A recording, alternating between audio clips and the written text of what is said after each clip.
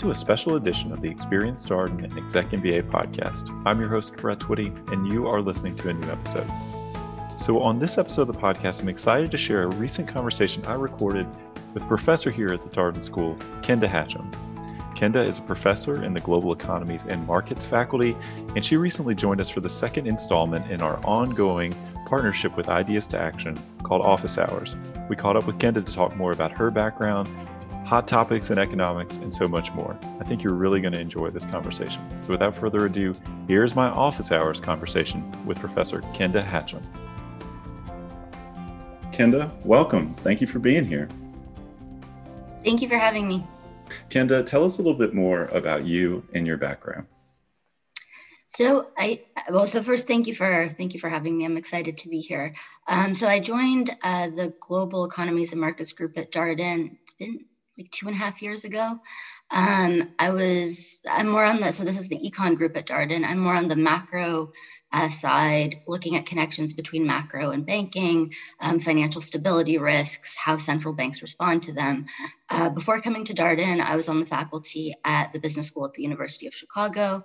Before that, I did my PhD at the University of Toronto. So I'm originally from Toronto. And right before my PhD, I worked for a year at the Bank of Canada, which is the central bank in Canada. So it's sort of been, by that point, I kind of had a cohesive focus on macro and central banking and financial stability. A little bit of a different question. What got you interested in economics originally? Kind of going back in your story, what led you to say, "Hey, this is what I want to do"? So it's not a glamorous story at all, but I'll give you the short version. So growing up, I wanted to be an engineer like my dad. So my dad's an engineer. He does like physics and engineering. And that's what I wanted to be. My mom's an interior designer and I have no artistic skills. So like right off the bat, I had to be like my dad. In my last year of high school, I did it was kind of like an internship, a business co-op program. Where you can substitute out 2 credits with just going and interning at a place of your choice. And so I said, all right, let's get a little bit of a different perspective. And I went to Royal Bank of Canada, which is one of the big commercial banks in Canada. And I liked it a lot. So I was in the corporate resources department, which was essentially kind of the allocation of funding across various areas of the bank. So I got to kind of get a better sense of just from afar how the bank worked, where the money was flowing, the new acquisitions that Royal Bank was taking at the time. I mean, this was early 2000s. And I was like, this is interesting. This is actually what I want to do. So then when I went to undergrad, I enrolled in a Bachelor of Commerce program, which is kind of like the undergraduate MBA. And I realized that I might have gone too far away from what my original motivation was. So accounting just really wasn't for me. And I kind of longed for a bit more of the analytical rigor in like math and stats. And so I was like, what's my happy medium? And that ended up being economics. So you do it's very front facing in that you've got a lot of you care a lot about the business world, but at the same time, there's sort of the tools and the foundations that you find in, disciplines like physics and math and stats. So it was kind of like back and forth until I found my happy medium. That makes sense. It's a process. It's a journey. So tell us a little bit more about what you teach here at Darden.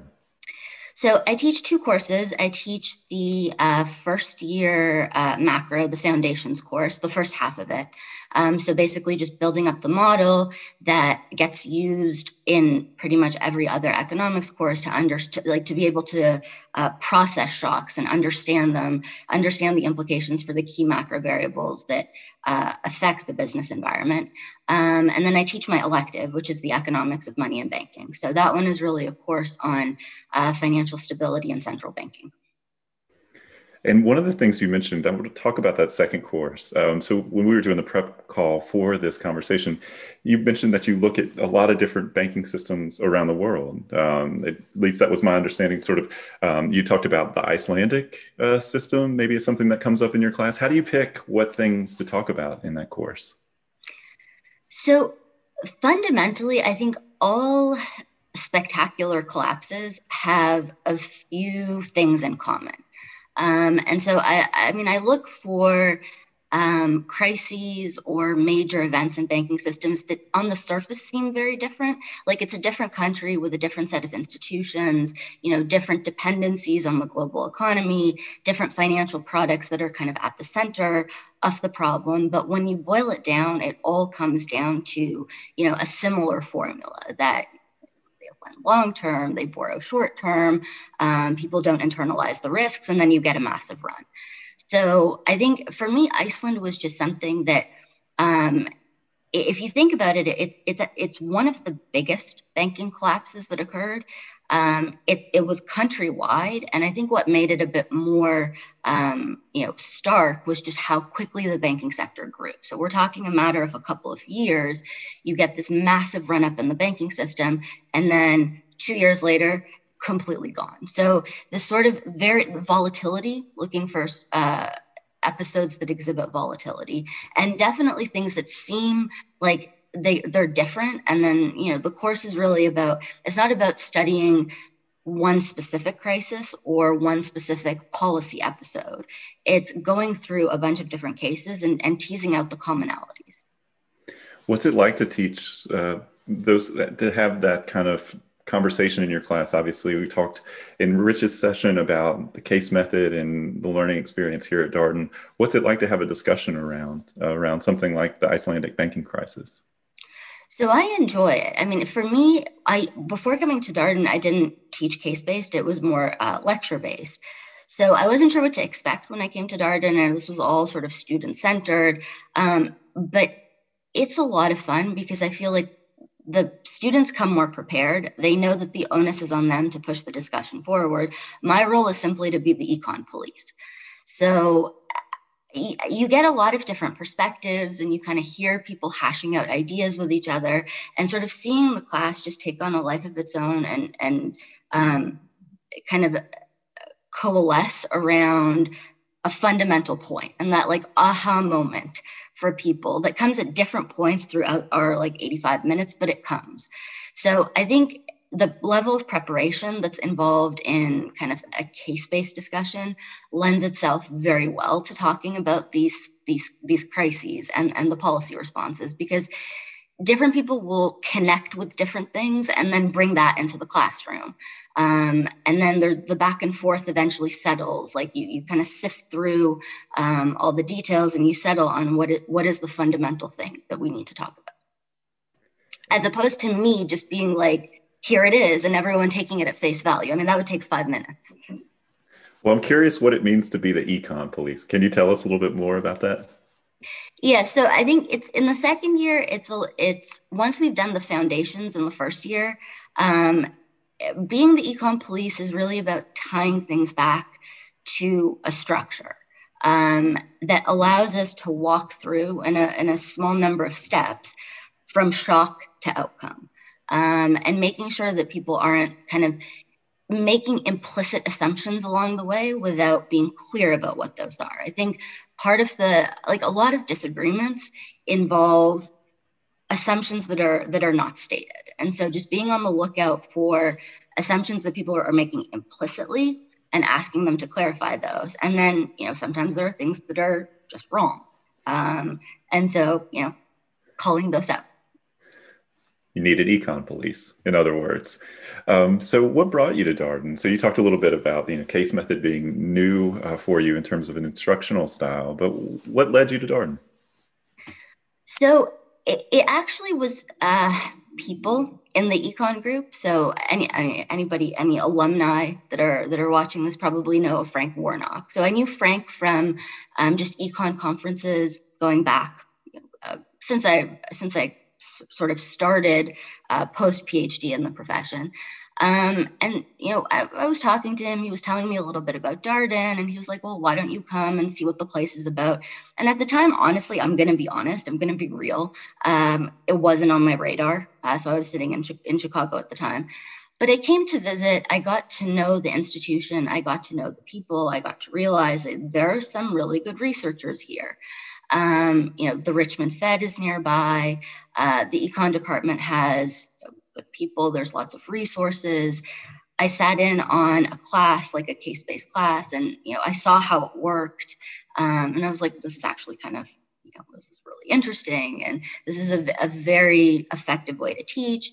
And Charlottesville itself was, honestly, I really like it. I didn't expect that I would. I mean, I grew up in Toronto, I lived in Chicago, so I've been like a big city person all my life.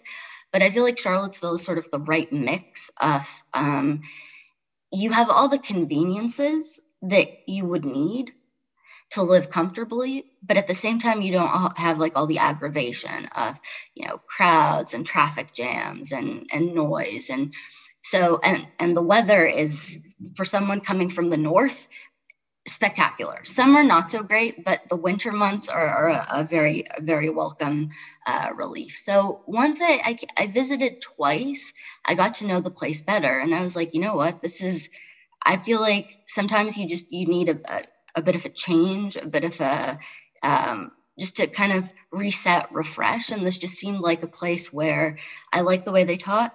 The research environment had a lot of good, interesting people, and the city was just amazing. So I said, all right, let's do it. Let's give it a shot. And I've been enjoying it so far. I appreciate your point about the seasons. You do get 4 seasons in Charlottesville. We were talking a little bit earlier about, well, Toronto summers may be a little bit more temperate than Charlottesville humidity. It comes with the territory, so to speak. So you shared a little bit more about your journey and sort of what got you interested in economics. Let's talk about your research areas. So what are your research areas, and maybe how did you get interested in these particular topics?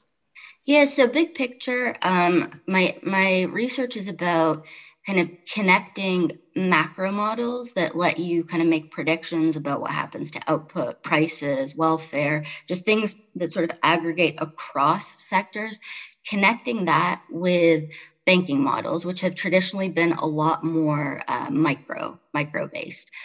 And I think that bridge is important. So it became very acutely realized after the financial crisis that, in the standard macro model, there's a lot of simplifying assumptions regarding banks. The baseline is the banking sector is competitive. There's, the ability of macro models to predict financial crises at the time where I was sort of doing my PhD was not, it was like the crisis we're in the midst of the crisis, and you really had to turn to these more partial equilibrium banking models to get a sense of what was going on. And then there was sort of a big push to let's see if we can connect those. So that's kind of been, all the papers that I've written that are in the core of my research agenda have this goal of bringing micro foundations of banking, the banking sector, and the financial sector more generally into macro models. And I think so that helps to better understand the kind of externalities and the spillover effects that decisions by bankers can have. And whenever you think about, and so once you understand those externalities, then that kind of takes you to the next step to, all right, well, we understand what the failure is. We understand what the inefficiency is. We've got to regulate it. But we know that once we regulate, agents respond, and we need to be able to forecast or predict what those responses are going to be in order to design the appropriate regulation. And a model that sort of connects the micro and the macro is going to be better able to predict what would otherwise be unintended consequences of regulation and allow you to design better policy up front. Well, this is how good Kenda is at being on one of these moderated conversations. Walks right into my next question, which is one of your areas of interest is unintended consequences of regulation. And what brought you to that work? I mean, I feel like regulation is one of these things that's just constant, particularly with respect to the banking industry, in the conversation always. What brought you to this sort of unintended consequences of regulation work? So after the financial crisis, I think there was a big push to just regulate, that's going to be the solution. We're just going to, slap on regulations left, right, and center. And I think if you take a step back and think about it, I mean, the goal of a regulation is to, on the margins, significantly change costs and benefits for a bank to the point where they actually change their behavior. But that kind of opens the door to, well, if the regulation is going to be large enough to have material consequences for a bank if they don't follow it, there's an implicit tax imposed by this regulation or an implicit cost associated with the regulation. And if that's large enough, they may have an incentive to figure out, well, how do I restructure my activities? Or are there other platforms on which I can conduct similar activities and not be subject to the regulation? So that automatically kind of opens the door to arbitrage of the regulation. So if there's a loophole, that activity can slip through. So I guess the motivation for me was there was a rush to regulate the financial sector, and regulations were not intended to be small because regulations were intended to change bank behavior. And then that leads to the question of, well, do you understand how exactly you're changing behavior? Let's think through it to make sure that there's going to be no unintended effects. All right, so the Q&A is starting to heat up naturally as these conversations go, and we've gotten some good questions. I will say just off the top, we're not going to be able to answer every question. We're going to do our best. And one of the things that's true is there's a lot of conversation in the news right now that's economics related, certainly here in the United States, a lot of discussions about inflation, and brings me to my first question. This is one that we got in advance as well. So Kenda, there's a lot of discussions about inflation. Should we be concerned about it? Should we not be concerned about it? What should we be thinking about here in the short term, long term? What do you make of this conversation? Yeah, so I think the inflation numbers have picked up. That's for sure. So, the March numbers came out and they were in the threes as opposed to in the twos, they were in the twos as opposed to in the ones. I think let me break it down into two issues. I think one issue that's kind of leading to this debate is the Fed's change in its framework. So in August, the Fed kind of announced that it was going to be less about targeting 2% at every point in time and more about, an average of 2%. So that kind of opens the question of, okay, what do we mean by average? Over what horizon? Are we going to be slightly above 2 for 10 years? Or are we going to go to like 6 and 7 for 1 year and then go back down to 2? So I think that kind of creates an environment in which when you see a spike in inflation, it's like, well, how far do we go? Because we don't really have there's no hard and fast rule on over what horizon are you going to average. I think so. I think in that environment, I understand kind of all the frenzy around, oh my God, inflation is picking up. Like, where are we going to go? Or are we going to become the next Argentina? I think that debate is a little bit like it's taken on a life of its own and it's sort of misplaced. I'm not worried about it because if you think about it, what is inflation? Inflation is too much money chasing too few goods. We haven't gotten to the point where the chasing has occurred. So the Fed has tools to control the amount of money that circulates and how quickly that leads to increases in prices. So I think the view of the Fed, which is, I believe in the environment we live in, the correct one, take a step back and think about why is inflation bad? So high levels of inflation are not good for kind of fixed income assets, but volatile inflation is just not good for planning. We're nowhere near the point where those concerns, like the volatility is not high levels of volatility. The level, I think, is reflecting as businesses start to reopen, there's still some like rust in the supply chains. So demand is coming in, supply is adjusting. You're having these increases in prices. They're meant to be temporary. If you look at things that predict kind of the trend of inflation, like inflation expectations and wages, you're not seeing those going off the rails. So the longer run trend, I think, is still stable. And it's also worth noting that before COVID, inflation was low, and there were some structural things that was causing inflation to be low. So people talk about aging populations, but you also have technological innovations that are just improving the supply side.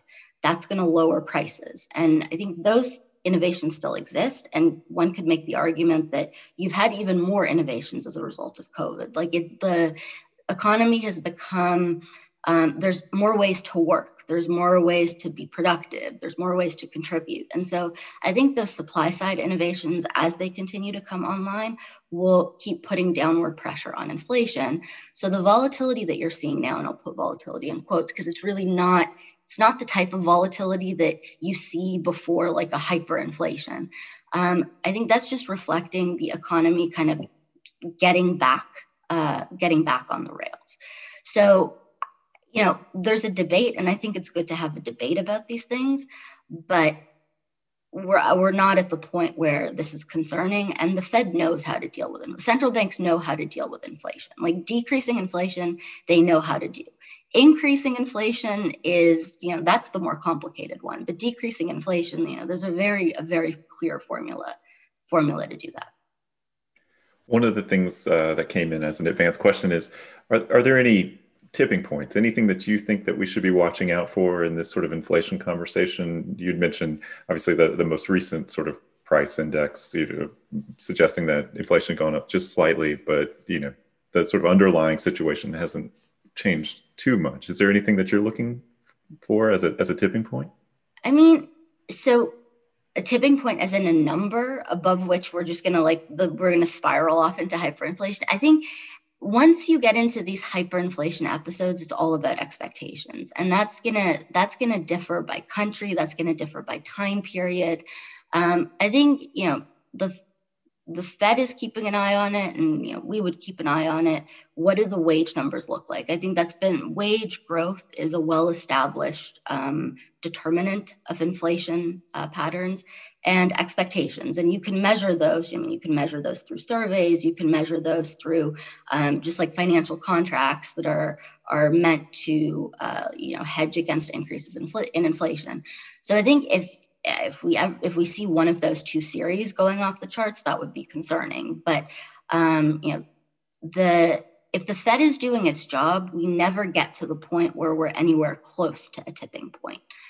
So the Fed understands the lags in monetary policy and is going to act preemptively. In terms of, you know, actions that might be concerning, so, you know, whenever banks search for yield, that's always, you know, something to keep an eye on. So in this like low interest rate environment, there's a lot of liquidity in the banking system.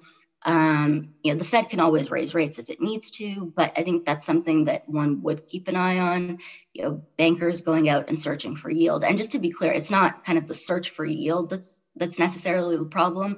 It's more the search for correlated yield, or the outcome actually being that bankers land on exactly the same types of products and therefore become correlated. But those are more kind of on the financial stability side. So I think on the financial stability side, that would be the concern. So banks taking on correlated exposures is something that one has to look out for. And then just on the more like supply traditional macro side, wage growth and trends in inflation expectations. And so far, I mean, none of those indicators are close to raising alarm bells. So the Fed has been very active during this past year, ensuring flow of credit and sort of keeping the economy, well, at least sort of directed towards recovery. It seems like a flow of money, keeping things active. I wonder if you were Fed Chair Jay Powell right now, what would you be thinking about? I mean, besides when I can finally sleep again, I think so. Now is probably the time to start thinking about an exit strategy. And I think the playbook is going to be very similar to the exit strategy that was adopted after the financial crisis. That is, you know, you don't one shot undo all your asset purchases. You begin to taper the pace at which you buy things.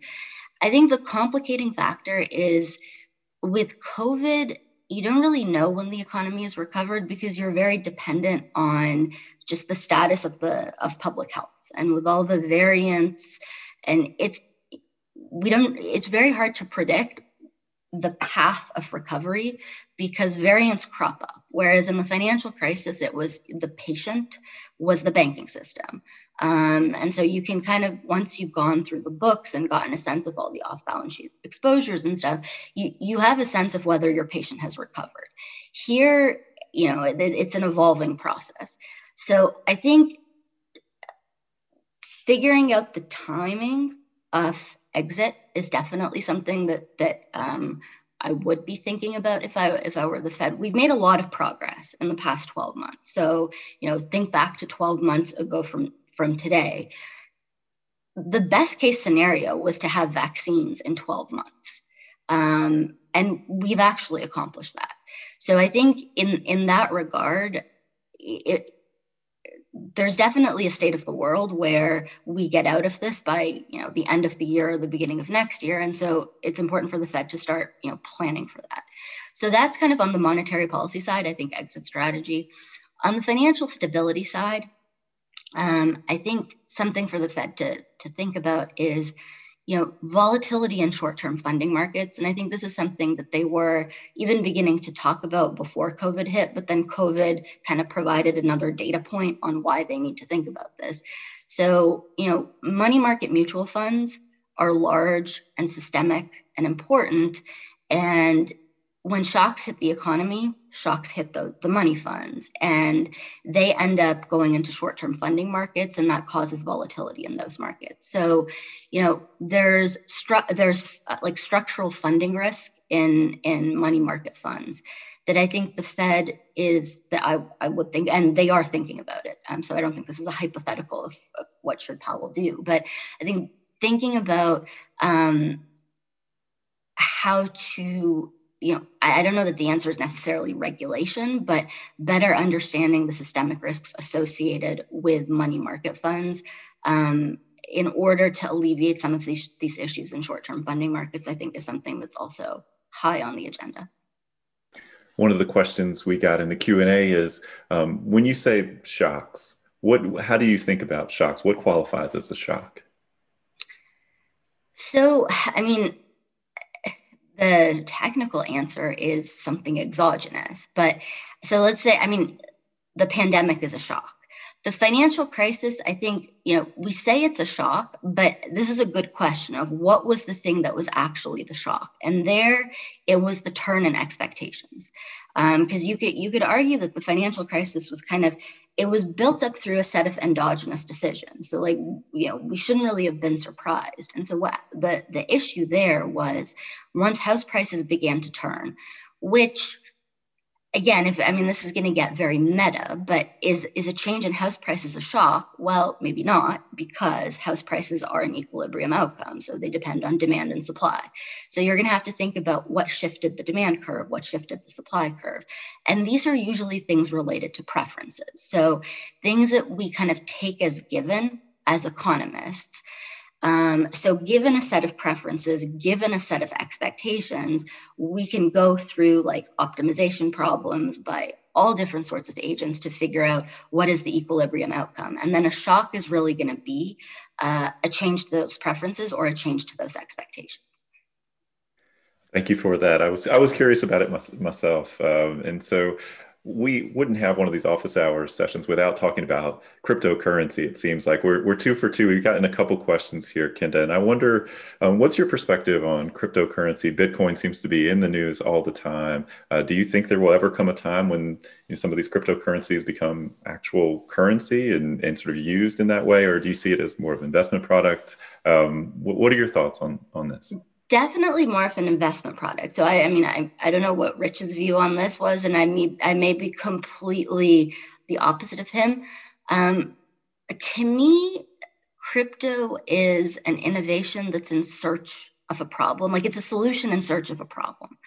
The reason I don't see cryptocurrencies as currently modeled. So let's take Bitcoin as a specific example. The reason I don't see Bitcoin as a currency in the traditional sense is it's just way too volatile. And when you think about currencies, payments instruments, the whole point of a payments instrument is to eliminate kind of transactions costs and eliminate frictions in the trading of goods and services. So you want to be able to transact without having to think twice about the value of the medium of exchange that you're using. Otherwise, you might as well just go back to a barter economy where you negotiate the price of what the service you're providing in exchange for the good. So one of the defining features of money is that it's got to be stable in value.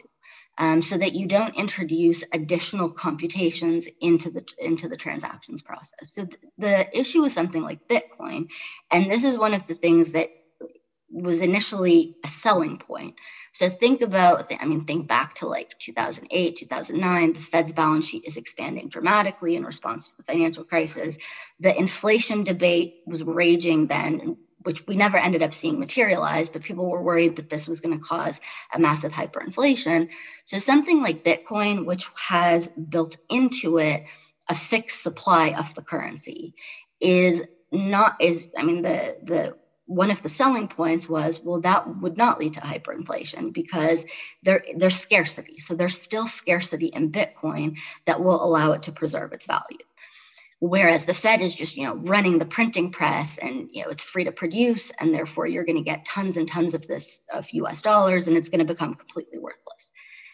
The issue with kind of having a fixed supply is as demand fluctuates, if your supply is fixed, the price is going to fluctuate. And so automatically it's not going to be stable value.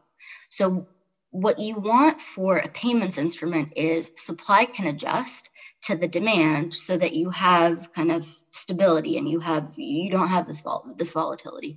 And cryptocurrencies that have a built-in supply cap are just not going to be able to do that. And so they may function well as a investment instrument. So in the same way that gold, whenever people have concerns about the value of a currency, they rush to gold. Whenever you have concerns about the value of a currency, you can rush to Bitcoin or crypto. But that automatically means that it doesn't function. It doesn't function as money. So as an investment instrument, sure, it's one of many. As a currency, it just doesn't serve that purpose.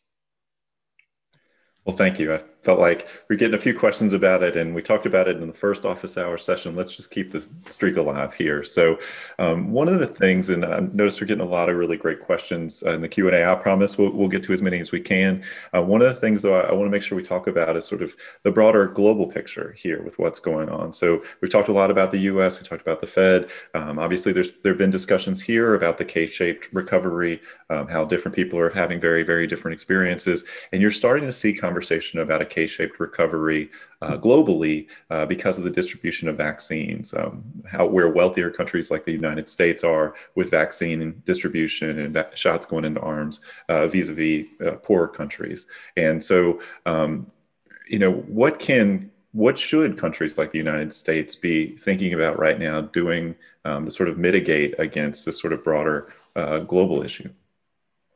Yeah, so I think it's a little bit like, I don't know when the last time any of us took an airplane was, but if you think back to the last time you took an airplane, that announcement where they tell you, put your oxygen mask on before you assist others, there's a little bit of that going on. So I think the K-shaped recovery globally is definitely an issue. There's also K-shaped recovery in the US.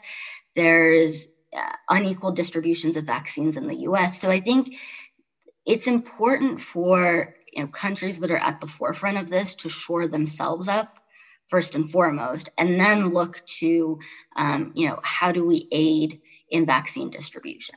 Now, that being said, it's even if one took a very narrow nationalist perspective, it is important that all countries are able to recover from COVID, because I think, and this gets said a lot in the medical community, so COVID is not eradicated anywhere until it's eradicated everywhere. The mutations and the variants, and so there's benefits to everybody of having vaccines across the globe and just knocking this out once and for all. So in that sense, I think vaccine distribution, amping that up, providing it to countries at affordable prices, et cetera. I think that that's important, and that has to be done. Even if you took a very nationalist perspective and you were completely private interest, not about, what would the global social planner do, you should still have an incentive to provide vaccines around the world. Because if you don't and it proliferates somewhere, it's coming back one way or the other. In terms of, financial assistance, I think there the IMF has to play. The IMF is the one that's going to play the leading role more so than any one individual country, but, countries are members of the IMF. So it's it's all related, but I think that the IMF is going to have to take the lead in this. Postponing debt service costs is something that they've been doing, providing countries with access to credit at low interest rates. I think what you don't want is developing countries shifting money away from taking care of the healthcare sector and vaccines and all these medical supplies towards repaying debt. So debt postponement of interest payments, restructuring of debt. I think that's something that, the research shows that if you restructure debt once a country defaults, that's very different than kind of preemptively restructuring the debt. So on the financial side, thinking about how do we give developing countries that are on the wrong side of this K-shaped recovery a little bit of fiscal breathing space? How do we get them access to credit? How do we make sure that they're not, all wrapped up in debt service costs until well after the pandemic is over? I think those are accommodations that richer countries can certainly make, and the IMF is pushing in that direction. So one of the conversations that's popped up recently, Janet Yellen's been out talking about a global corporate tax rate. What do you make of this idea? And do you think it can actually happen? Do you see it coming to pass? So I think in principle, the way that I understand it, there's kind of two components to it. The first component is just closing these loopholes. So you should pay taxes in the place where you generate your revenue. And I think that that's a principle that will be independent of whether we settle on a uniform global tax rate. And then there's, you plug in the extra, you fill in the cracks with a global tax rate. I mean, I think the spirit of it is, I agree with the spirit of it. So I think one thing that COVID showed is that countries need to have, governments need to have resources. You need to have fiscal resources in order to be able to deal quickly and effectively with crises. So, and I mean, how do you build up your resource base? Taxes.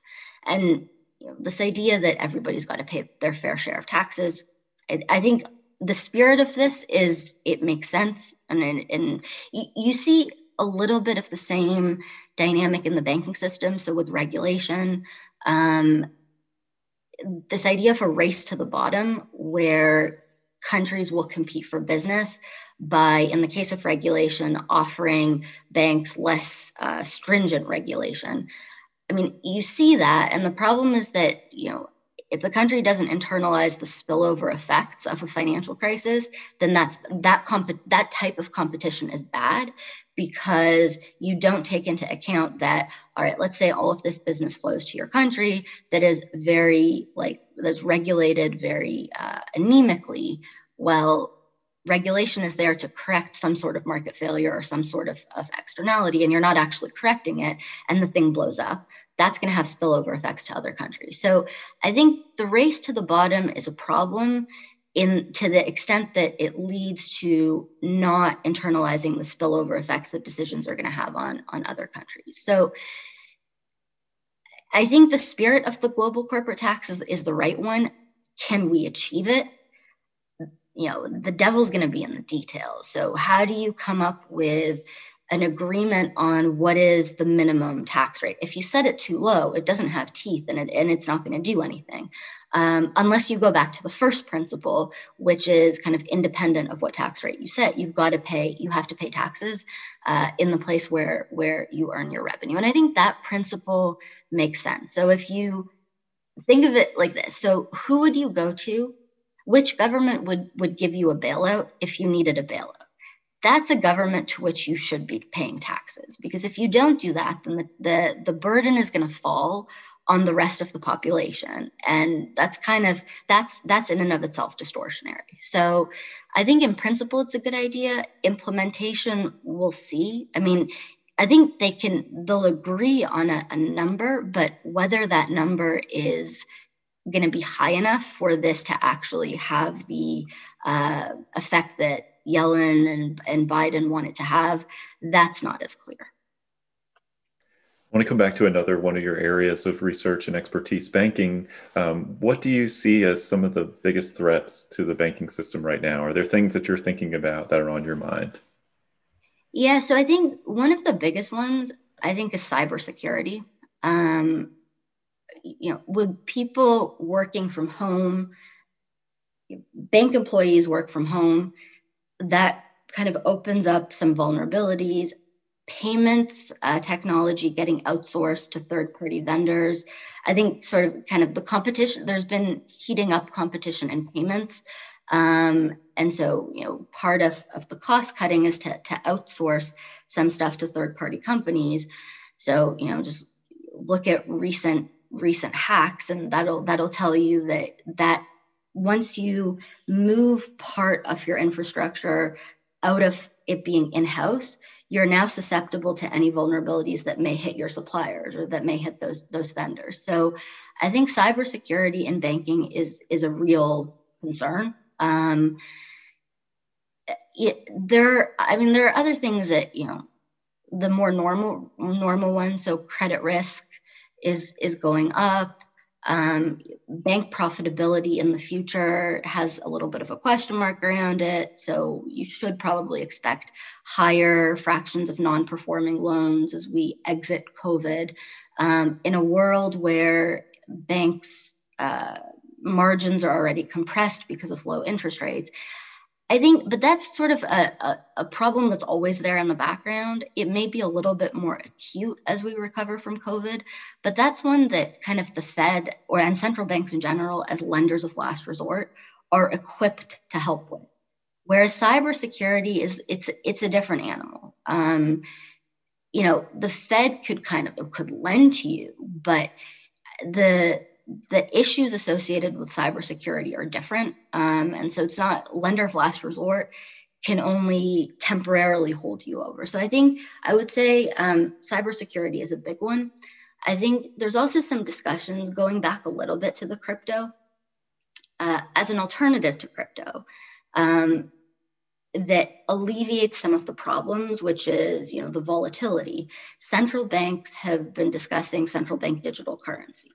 So this would be a way of providing the convenience benefits of digital or cryptocurrencies without the volatility, because the central bank would be managing the supply. That's going to introduce competition for bank deposits. So, depending on how central bank digital currency is structured, if you could have a bank account at a central bank or, a special vehicle that's set up by the central bank, when the central bank raises rates, if banks don't raise deposit rates in exactly the same way, there's going to be lots of flows out of the banking system. So now, the Fed, for one, would never introduce a central bank digital currency if it felt that it was going to destabilize the banking system. But, just this conversation of alternatives to deposits could change the way that deposits are priced, which in an environment where banks are already experiencing some issues with their margins, that could just change bank profitability going forward. So I would probably put that second on my list, less so as a threat, more just something to keep an eye on. The nature of deposit competition may change going forward, but biggest threat, cybersecurity. Jay Powell, also on the record, is saying as much. I'm an old person. I watched 60 Minutes. He was just talking about this on Sunday night. So y'all are thinking alike with this very, very issue. So I want to talk about an Ideas to Action article that came out a little while ago that you wrote. This is Office Hours is a joint production between the admissions team and Ideas to Action, which is a great place if you're interested in learning more about the research and publication that faculty are doing. Great place to learn more about that and read some of it. So, Kenda, you wrote an article about shadow banking in China, and I wonder where did you get this idea for an article about shadow banking specifically in China? Yeah, so this research agenda started a long time ago. So I was in Chicago. It was the beginning of my time in Chicago. It was like 2012. And I actually wanted to I was teaching money and banking in Chicago as well. And I wanted to introduce some stuff about shadow banking in China into the course just because it was getting a lot of attention in the financial press. The Financial Times had run a series of articles on shadow banking in China. The Economist was talking about it. You would just hear little snippets, but none of them were particularly precise. So, there were reports that were like shadow banking in China is somewhere between 10 and 80% of GDP, which is like, it's an extremely wide range. It's not very informative. So I kind of wanted to poke around a little bit in it, just to have a better handle on it myself before we actually talked about it in class. And the more I looked into it, the more I started to see, going back to something we said at the beginning, that on the surface it looks very different. I mean, the products are different, and this is a country with a completely different set of institutions. But fundamentally, when you kind of like get into the economics of it, it really does look a lot like shadow banking in the US. That is, financial products that emerge that kind of achieve the same, credit intermediation, but also have like a liquidity risk in them, in that they're very short-term products, but the funds are used by the bank or the shadow bank or whoever the sponsor is to lend longer term. So, credit intermediation with maturity transformation, but done in an area of the economy that's not highly regulated. And so, the fact that you see these things emerging in China, which is a completely different country than the US, but fundamentally it's really similar to what you saw in the US, I think made it kind of more fascinating for me. And that's sort of what got me more interested in just like looking at, let's say, Iceland for the purposes of the class that I'm teaching at Darden. Well, let's look at that one. Is that another example where it looks really different on the surface, but once you get into the details, it's fundamentally the same? So I'm wondering, I've got a really good question here about, what resources do you use to kind of get a feel for what's going on in the broader sort of macroeconomics of the world globally? Are there any things that you turn to learn more about, sort of get a feel for what's going on out there economically? Well, so the financial press is, I think, required reading for every economist.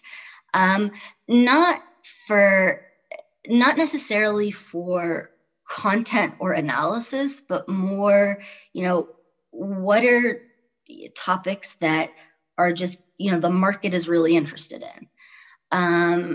I also think that kind of the way that Darden is structured is actually very useful, because you have students that come from backgrounds where they've worked on specific financial products, or they've worked on specific like financial deals in certain companies or industries.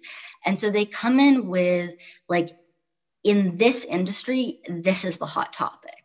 And so, you get questions about that, and that sort of indicates to you that on the ground, this is something that people are interested in. But I think, the Financial Times, the Wall Street Journal, the Economist, those have a very good track record of just being on the pulse of what are the topics that are running through markets at any given moment. The analysis, I mean, we can debate about the analysis and the point of view that they take, but just once you see media coverage on certain topics, it becomes clear that that's something that people are talking about. But I do think that students are a very good, like that's something that I learned from my students. They're like, well, this is something that we were really focused on in my firm for reasons X, Y, Z, and then the role of the faculty is to just walk through the economics of it, using the models like tried and true models that are much more conceptual and much more abstract. But it's always interesting to see how those models fit, new manifestations of old ideas. So we've gotten a couple questions around sort of debt, government debt, and is this something that we should be concerned about? Do you think this is also one of the things that's been a really hot topic here in the US, particularly related to the government spending in response to COVID, the current infrastructure bill that has been proposed by the Biden administration? How do you think about this issue? So I think the US is kind of in a lucky position relative to other countries that there's the demand for the US dollar is very high. It's used in trade, it's used in contracts. So there's a lot of appetite for US debt, independent of the Fed, buying on secondary markets, which obviously makes it easier for the government to issue on primary markets. So independent of that, I think there's a lot of demand and appetite for US debt. So in that sense, I don't think the US is near the tipping point where the amount of debt has gotten unsustainable, but there is a theoretical tipping point, somewhere down the line. We're not near that. I'm not even sure we know where that is because we've never really been near that in the past, at least in my lifetime. I think debt for other countries is an issue, especially for emerging countries.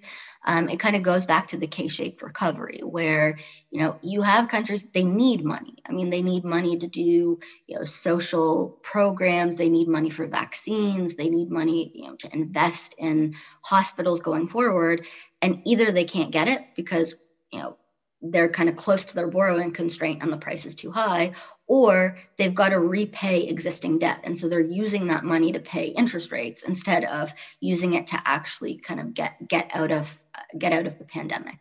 So I think debt in emerging countries is an issue, and it becomes incumbent on, advanced countries to sort of think through debt restructuring, either debt forgiveness or postponement of debt service payments. The U.S., I think, as long as these investments generate growth in the future, it's fine because then you're going to be able to pay your interest payments off of the growth that they generate. So I'm less concerned about the U.S. and more concerned, Brett, to your question about the K-shaped recovery of you may actually see a big divergence between countries in terms of how debt and debt loads affect them. And that's probably something that, we need to think about from now. Well, one of the things I love asking faculty members about is what they're researching right now or what you're working on or what's caught your attention in the work that you do.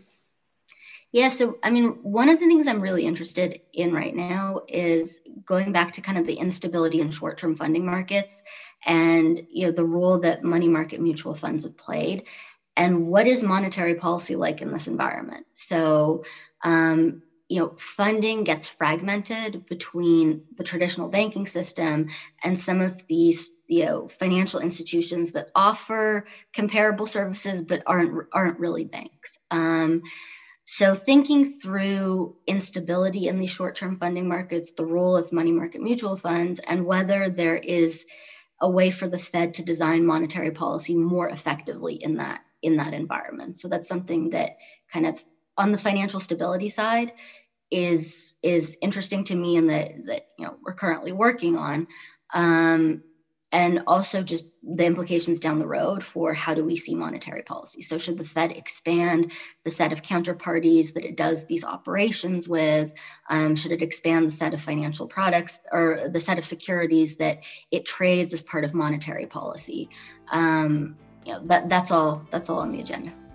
Kenda, I want to thank you for sharing your expertise and your insights. And that was my recent office hours conversation with Professor Kenda Hatcham. As always, if you have any comments, suggestions, requests, anything you'd like for us to cover here on the podcast, we're all ears. We can be reached at Darden, that's DARDEN, at virginia.edu. Until next time, stay safe, be well, and thanks for listening.